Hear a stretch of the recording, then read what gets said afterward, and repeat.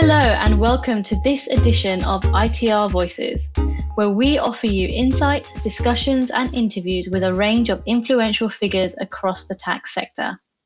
We tell you about the developments and the trends that you need to know. In today's first edition of the Tax Report series, you will hear from ITR's team of journalists about the key trends and topics that have dominated the news over the past few weeks and the upcoming developments that may influence your tax strategies. I'm Anjana Haynes and I am joined by Josh White, Danish Mahboob and Matthias Cruz from ITR. COVID-19 seems to have changed almost everything in our daily lives, but I am yet to hear from a tax professional who tells me their work life is easier. Everyone is busy trying to manage pre-COVID compliance and monitor each new incentive, tax relief opportunity, as well as model the tax implications of all this and unexpected PE risks. Everyone is getting their documents and processes in order, as we all know that tax authorities are going to be hunting for every extra bit of tax revenue they can once the pandemic eases. Danish, on corporate tax matters, what's been giving tax directors and tax advisors sleepless nights lately? DAX 6 was quite the nightmare until recently.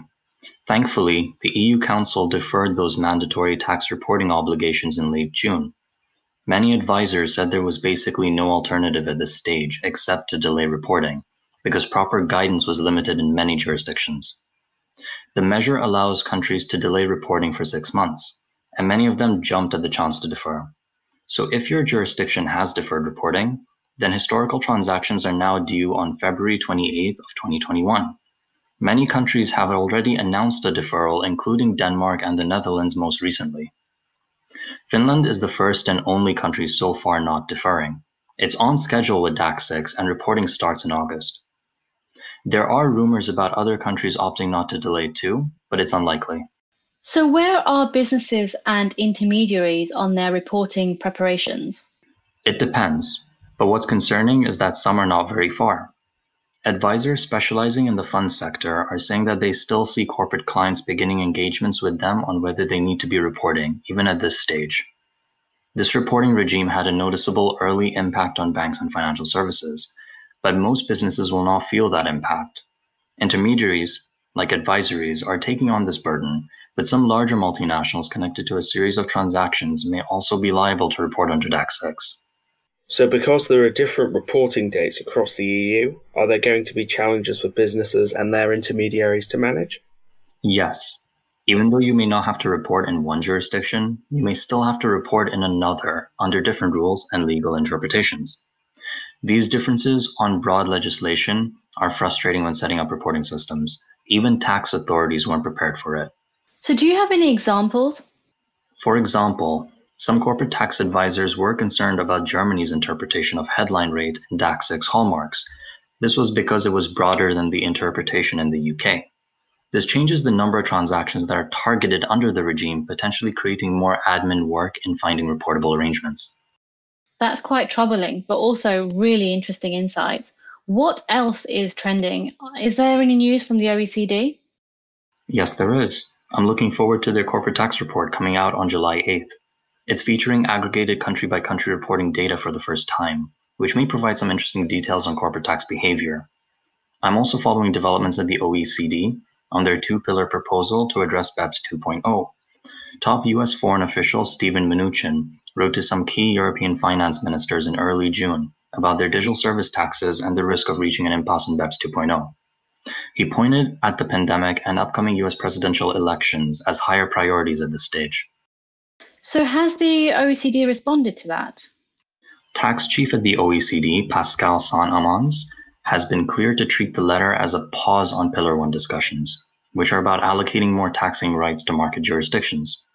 He stressed the delay is not an exit from the discussions, but waiting on the US may mean that finalizing a solution to the tax challenges of a digital economy will happen in 2021 instead of 2020.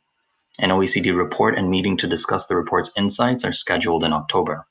Mnuchin's letter is the second time in less than a year that the US has created mass panic and risked derailing the OECD digital tax plan. We can all agree that 2020 was an ambitious target to reach a global consensus.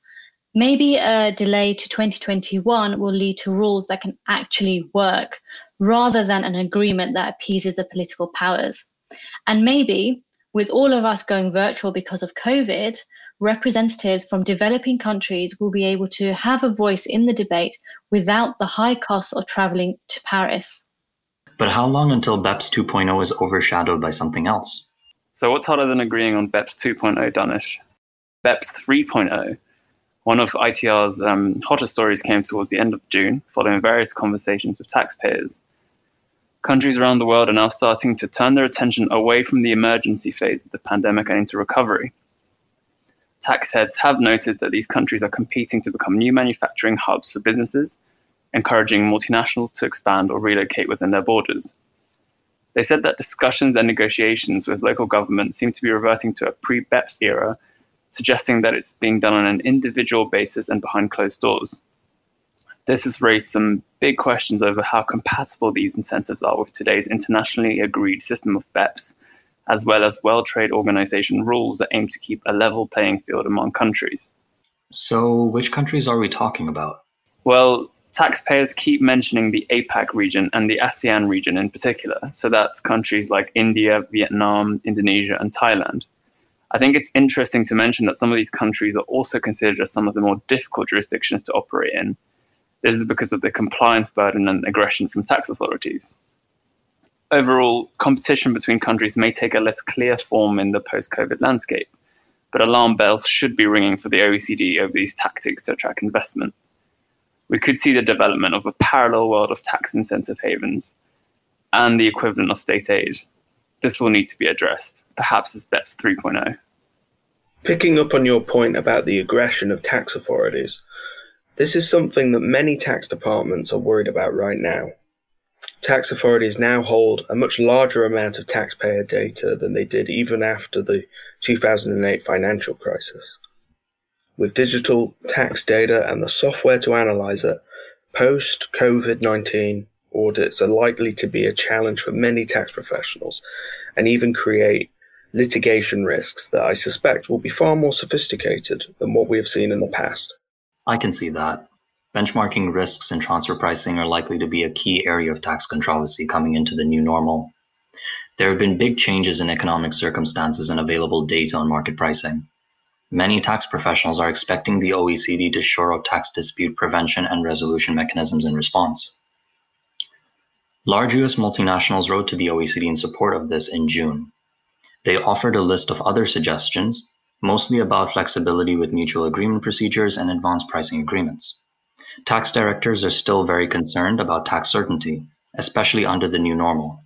Almost half of the corporate respondents on my tax controversy survey said they do not expect to continue relying on advanced pricing agreements to the same extent in the next few years. Yes, but if there's less tax certainty from APAs, does that mean more opportunities for tax disputes to arise? Maybe a rhetorical question, I don't know. But when it comes to case law, the courts are always full of surprises. Yes, we've just seen two landmark court cases reach a decisive moment. The most recent was the Cameco case, which just came to a head on June 26th. The Federal Court of Appeals in Canada decided to uphold the tax court's 2018 decision in the case. The judgment from the FCA said Cameco's transactions with subsidiaries in Luxembourg and Switzerland were in line with the arm's length principle. This was a crushing blow to the Canadian Revenue Agency. The CRA was arguing these transactions were a sham.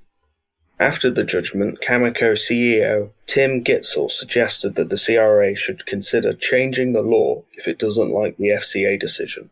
After 12 years on this dispute, I think Tim Gitzel just wants to see an end to it, even if that means legislative changes. Exactly, and legal change can't be ruled out in the future. We've seen more tax reforms in recent years, and will no doubt see more in the years ahead. The big question now is whether the CRA will decide to retreat after taking two big losses, or it could take the case to the Canadian Supreme Court. They have until September 2020 to decide. But if that wasn't interesting enough on its own, there's the Altera case in the US as well. We've just seen the US Supreme Court reject Altera's demand for an appeal. This looks like the end of the company's long battle with the IRS.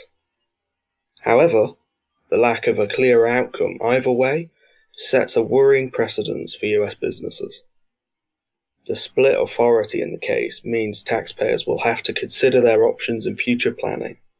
On the one hand, some companies might choose to follow the precedent set by the US tax court.